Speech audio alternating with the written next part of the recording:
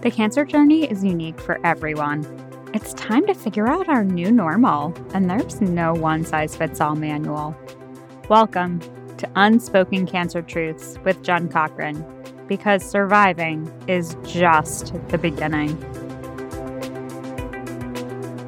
Welcome to episode 50 of Unspoken Cancer Truths.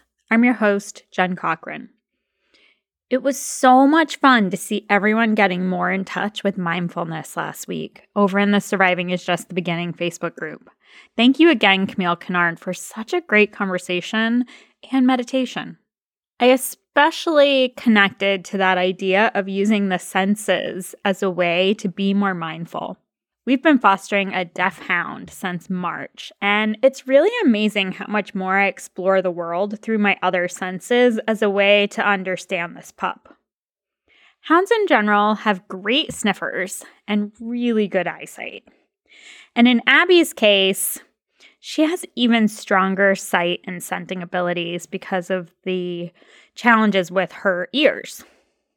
So much so that no one actually realized that she was deaf. She's also incredibly smart. And since we mix hand signals with verbal cues in our training and requests, it wasn't immediately clear that she couldn't hear us. She had 2 other dogs to follow, so if the others sat, she sat. Once we put it together, all her quirkiness started to make sense, and her anxieties. Since she'd been with us for several months when I put it together, I started tapping into my senses other than hearing to get a better idea of the world from her point of view. If there's an airplane that she can't see in the clouds, she looks for it because she can feel it, the vibration of it in the air. If you can hear, the sound alerts you to the thing that you can't see, so her looking for planes seemed like a hearing trait. But if you become more aware of all the senses, then you can actually feel the sound as well. Talking with Camille last week was a great reminder that we can do this in all different ways for all types of activities, really to become more aware of our body and our surroundings, and to ground into that present moment. So if you missed it, you can check out episode 49 on the podcast blog, where you'll find some great meditation resources as well, including how to connect with Camille. There are all kinds of ways to self-assess our well-being. And for the past couple of years, I've been using the 6 categories from the Well-Being Ultimatum. This approach encourages a regular review of each well-being area as a touch point for daily living. Basically, each day has a focus to spend a few minutes on a specific area. So your goals may focus on multiple areas at one time, and that's great. This is just a quick 5 to 10 minute check-in of what you might need to know, if anything, about a specific area on a given day. So if you're in my Facebook group, you will be familiar with the 6 areas of well-being because there is a question each day for the specific day's focus area. They include physical, financial, social, mental, purpose, and emotional well-being. Last week for me had a really heavy focus on mental well-being through that lens of mindfulness. Yet the beauty of this is that a focus on mindfulness may improve mental well-being, and that might spill over to reflect an improvement in your social well-being by sparking some improved connections, or maybe it impacts your purpose well-being by motivating you to get to work on a project that maybe you were putting off. Or maybe your emotional well-being felt a bit of a boost by using mindfulness of your immediate surroundings to kind of quiet out some of the outside noise that we've been experiencing here lately. Or maybe you just notice some benefits to your physical well-being. A little awareness can go a long way to help us overall, especially in those areas we may not really love looking too closely at. Which brings me to today's topic. Today I want to shine a little light on financial well-being. This area is about time, talent, and treasure. Are you investing your time or spending it? How are your talents being invested, and what is the state of your treasure?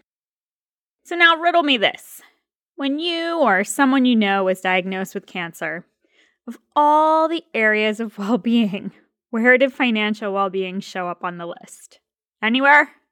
This is an area that I see showing up more commonly later on down the road, when we start to get very particular about where and how we spend our time because we have less energy, or maybe our priorities have just shifted. We also tend to get laser focused on our talents and how we're using them and how we want to use them and where we want to use them and how we're feeling appreciated in the use of our talents. And of course, there's the treasure aspect. And that at a minimum comes into focus because treatment's expensive. One of the biggest realities, especially here in the United States, that we don't think about when we get a cancer diagnosis is that financial piece and our ability to influence what our treatments cost outside of having insurance and the price protections that can afford us. And yes, please have health insurance. Even a high deductible catastrophic coverage plan offers coverage and some level of price protections. And it's not a complete solution to the challenges, but it at least provides some level of protection. So I want to give you a kind of a simple example of why it's important to have insurance and even without a medical diagnosis. In November of 2006, on a rainy, overcast kind of morning, I had a car accident on a windy road. Fortunately, no one else was hurt. I was brought to the hospital in an ambulance with a knee joint puncture, and my knee needed to be cleaned out. I was given a tetanus shot and prescribed 24 hours of IV antibiotics just to make sure the shrapnel from the car that had cut me didn't leave me with an infection. The cleaning out part actually required a minor surgery, and the antibiotics required an overnight stay. All said and done, I had 26 stitches along my left knee and 4 in my lower leg. 6 weeks later, I got a bill from the hospital for $14,999. This did not include my surgeon's bill.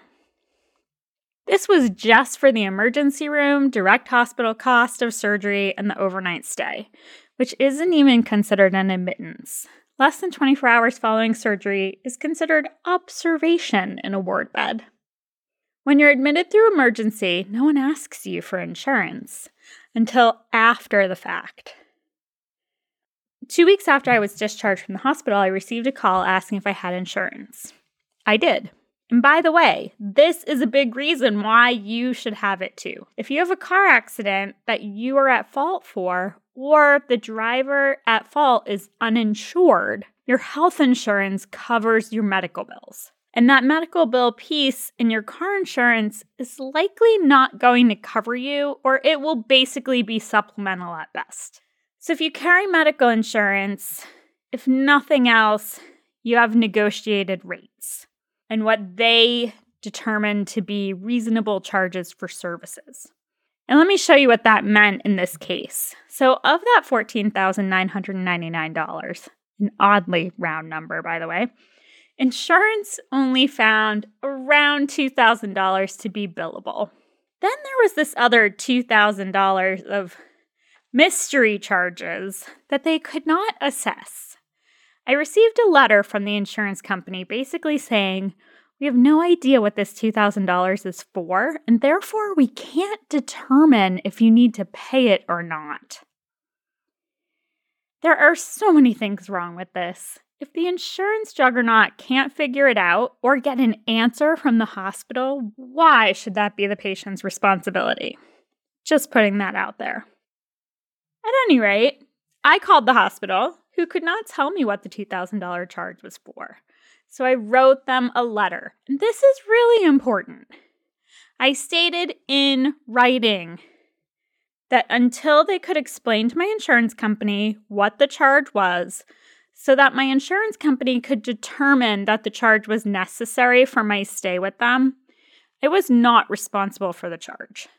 If they could not tell me what it was, they could not expect me to pay it.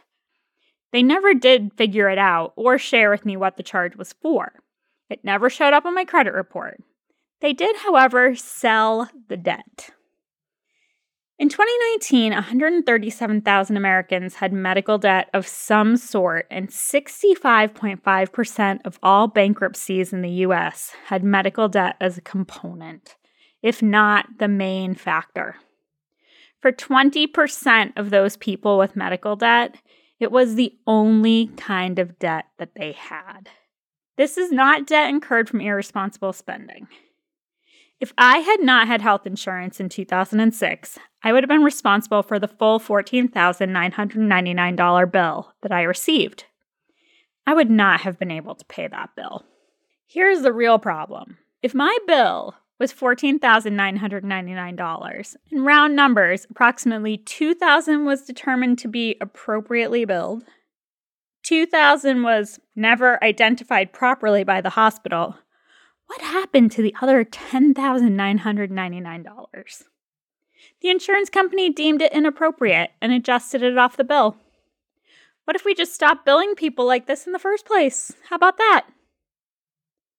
So I give this as an example because it's a finite situation and it informed how I approached the financial side of my cancer journey. My cancer treatments were more in line with $300,000 in billing in the first 6 months of treatment. Unfortunately, price gouging is a reality in the United States healthcare system. Dr. Marty Makary, professor and surgeon at Johns Hopkins and an advocate for medical billing transparency, was quoted in a November 2019 CNBC article where he said, "We have an irrational marketplace where price gouging has become an accepted way of doing business. What many consumers don't realize is that it's possible to shop around on price when it comes to the care they receive." And I completely understand that this is often easier said than done, especially when you start down the path of a cancer diagnosis. If you have insurance, you likely check to see if your doctor's in network before you call them. Then you have a cancer diagnosis, and that might fly right out the window. Because the people you vetted are giving you terrifying news, and they may or may not be clear on who is covered by your plan when they make a referral. When we were scheduling my breast surgery, my surgeon said, "Which insurance do you have?" "Great. Here's who you should call. She's in your network, and we work together a lot." I met her. I liked her. We were on the same page in relation to the approach to surgery and reconstruction, and she was in network in my plan. All the stars aligned. Now, the week before my surgery, the hospital I was scheduled at called to do my pre-op. We are fortunate to have 4 excellent and very local hospital options here. After a nearly 45-minute call, the nurse says, "Oh, and by the way, we don't take your insurance, but we're happy to host your surgery." Excuse me? Of course they were happy to host my surgery. My out-of-network deductible was $20,000. I remember telling her there was no way that was happening, and she should have led with that information because she had just wasted both of our time. This was one of the only times that I completely broke down during the entire diagnosis, moving toward treatment phase of my journey. I had waited weeks for this surgery date, and now it might have to be canceled. The thought of waiting more weeks because of this oversight felt crushing. But not so crushing that I didn't question it and insist it be corrected.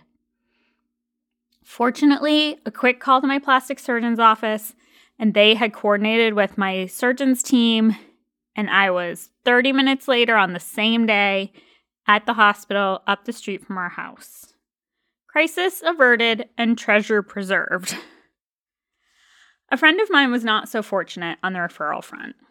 There were several doctors involved for her husband's procedure, and one of them was out of network.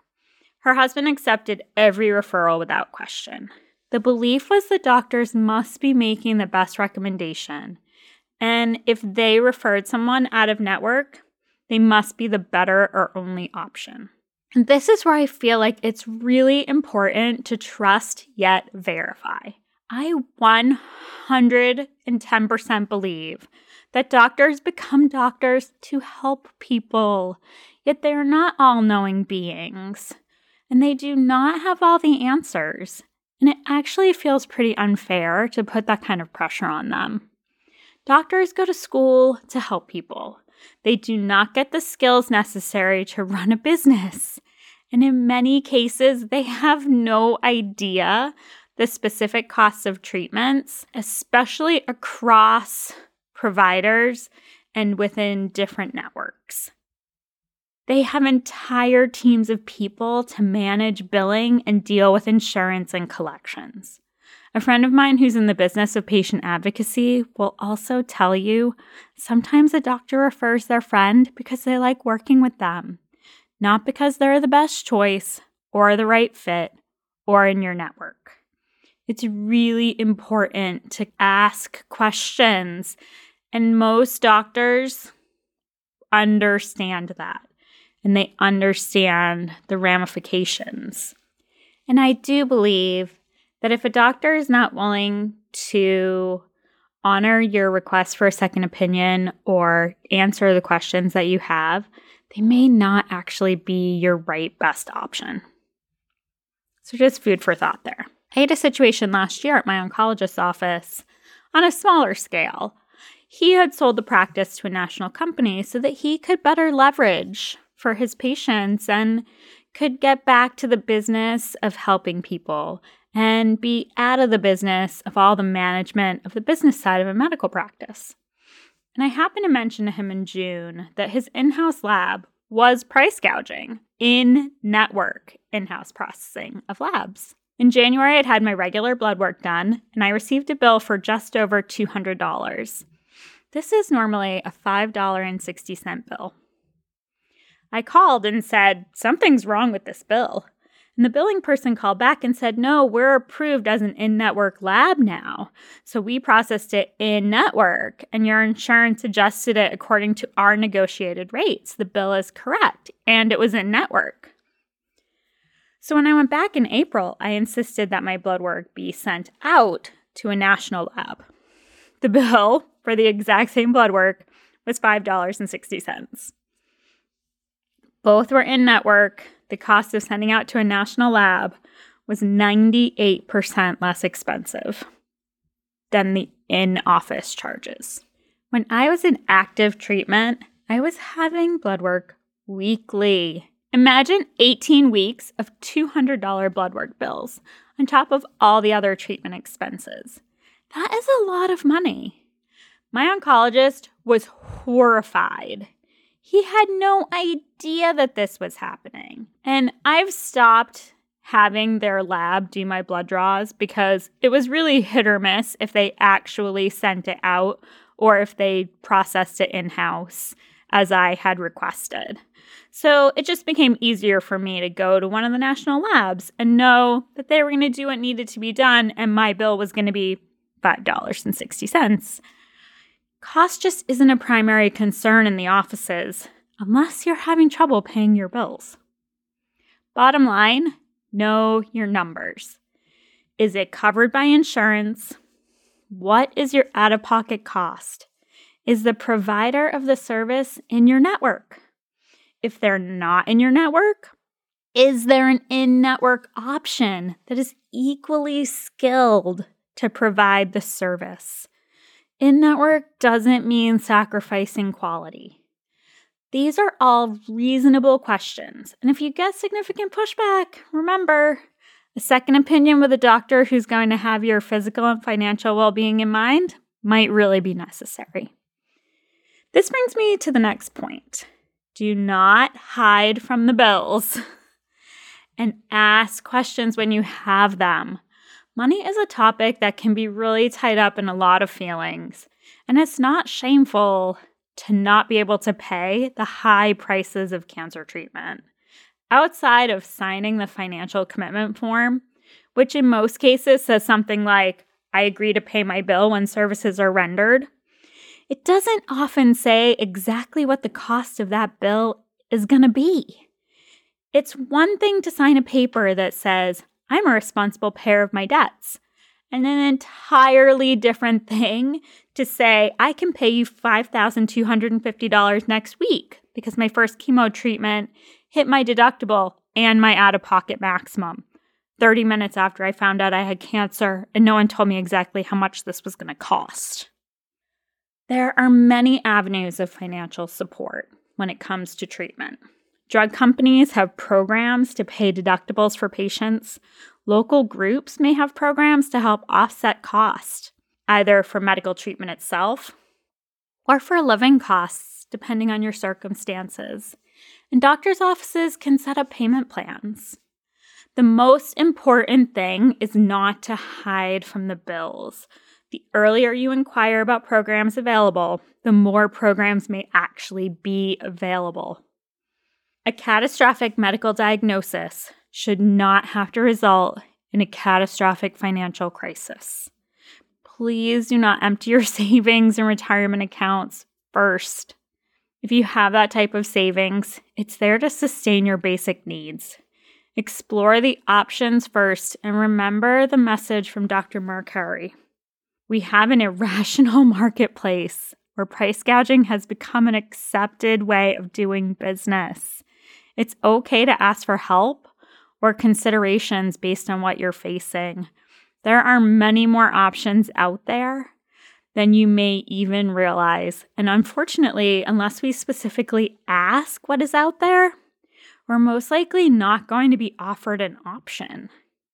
So the bottom line here is you're being a responsible caretaker of your financial well-being by understanding the costs of treatment and proactively asking what programs and support you might qualify for to reduce your overall costs.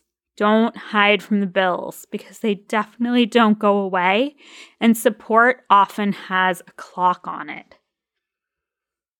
The last item that I want to talk about today in regard to understanding and navigating the financial side of treatment is negotiation. You can always negotiate. That irrational system of gouging ultimately wants to get paid, and in most cases, they'll accept a lesser amount. Or in the case of that out-of-network provider, there may be an opportunity to negotiate or make the case to the insurance company that they're the best or only option. As my friend the advocate says, if you're having pancreatic surgery, or really any surgery, you want a surgeon who does a few of those a week and not one of those a year. The one who does the special procedure more frequently may not be in your backyard. Therefore, the financial dollar cost may be higher. But when we're informed and understand the pros and cons, we can be in a better position to negotiate, even if it is asking the out-of-network doc to bill at your in-network rates.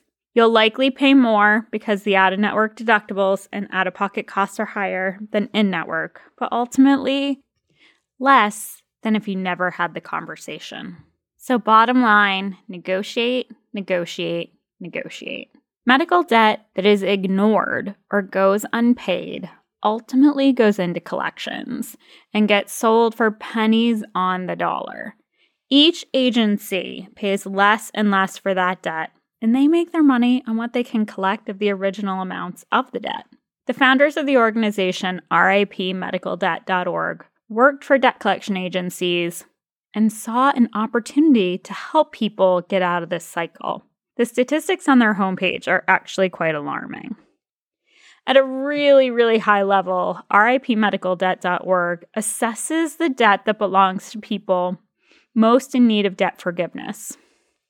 Specifically, that's defined as households who are less than 2 times the federal poverty line or are insolvent. And this is actually the same financial bar that community-free clinics use to assess eligibility for services. RIP Medical Debt then uses donations to purchase medical debt for pennies on the dollar. They actually state that donations often help clear 100 times the value of the donation. They then send families letters to let them know that their debt has been paid. No additional action on their part. They are free of the medical debt, and if it was impacting their credit, that gets cleared as well. This is a really amazing program to support if you're able to do so. This topic of financial well-being as part of a cancer journey is one that I can talk endlessly about. I'm super passionate about people knowing their options and releasing the emotional and physical challenges that can come with financial challenges. Separate from the items to know about navigating the actual treatment costs, I have another recommendation I think could be helpful. And this came out of my initial experience that I shared with my car accident after getting that huge bill. And that was just a single incident. So I was a little better prepared when I had my cancer diagnosis. And I immediately started tracking all of my appointments and all of my billing. And for me, I did that in a spreadsheet where I tracked what my appointment was, what my total bill for that service was, when insurance made their assessments, what they wrote off, what they paid, and what I was responsible for. I marked when I paid it as well. So the big thing about this is humans make mistakes. We might miss a bill or forget to pay something, or we might be incorrectly billed. All it takes is a billing person to transpose a number or a nurse to write down the wrong billing code, and treatments get denied or mischarged. And this brings me to the second part of this recommendation. So if tracking bills is not in your zone of genius, or calling to get these things corrected if there is a mistake, and when you get to the end of a cancer story, oh my goodness, there's at least one mistake that someone made along the way. It just happens. There's so many opportunities. If this isn't in your zone of genius, ask a trusted person to be your representative. If it's not your spouse, you would likely need to sign a disclosure form to allow them to make inquiries on your behalf. But one typo could mean hours of phone calls to correct.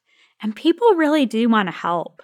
So we may as well let someone help you who is great at these types of things and provide support to you in their zone of genius and take that worry off your plate. So that brings me to the end of this week's episode. I hope that you have gotten a little bit of good information on some components of the financial state of a cancer diagnosis that maybe you hadn't considered before. Can't believe that this is episode number 50.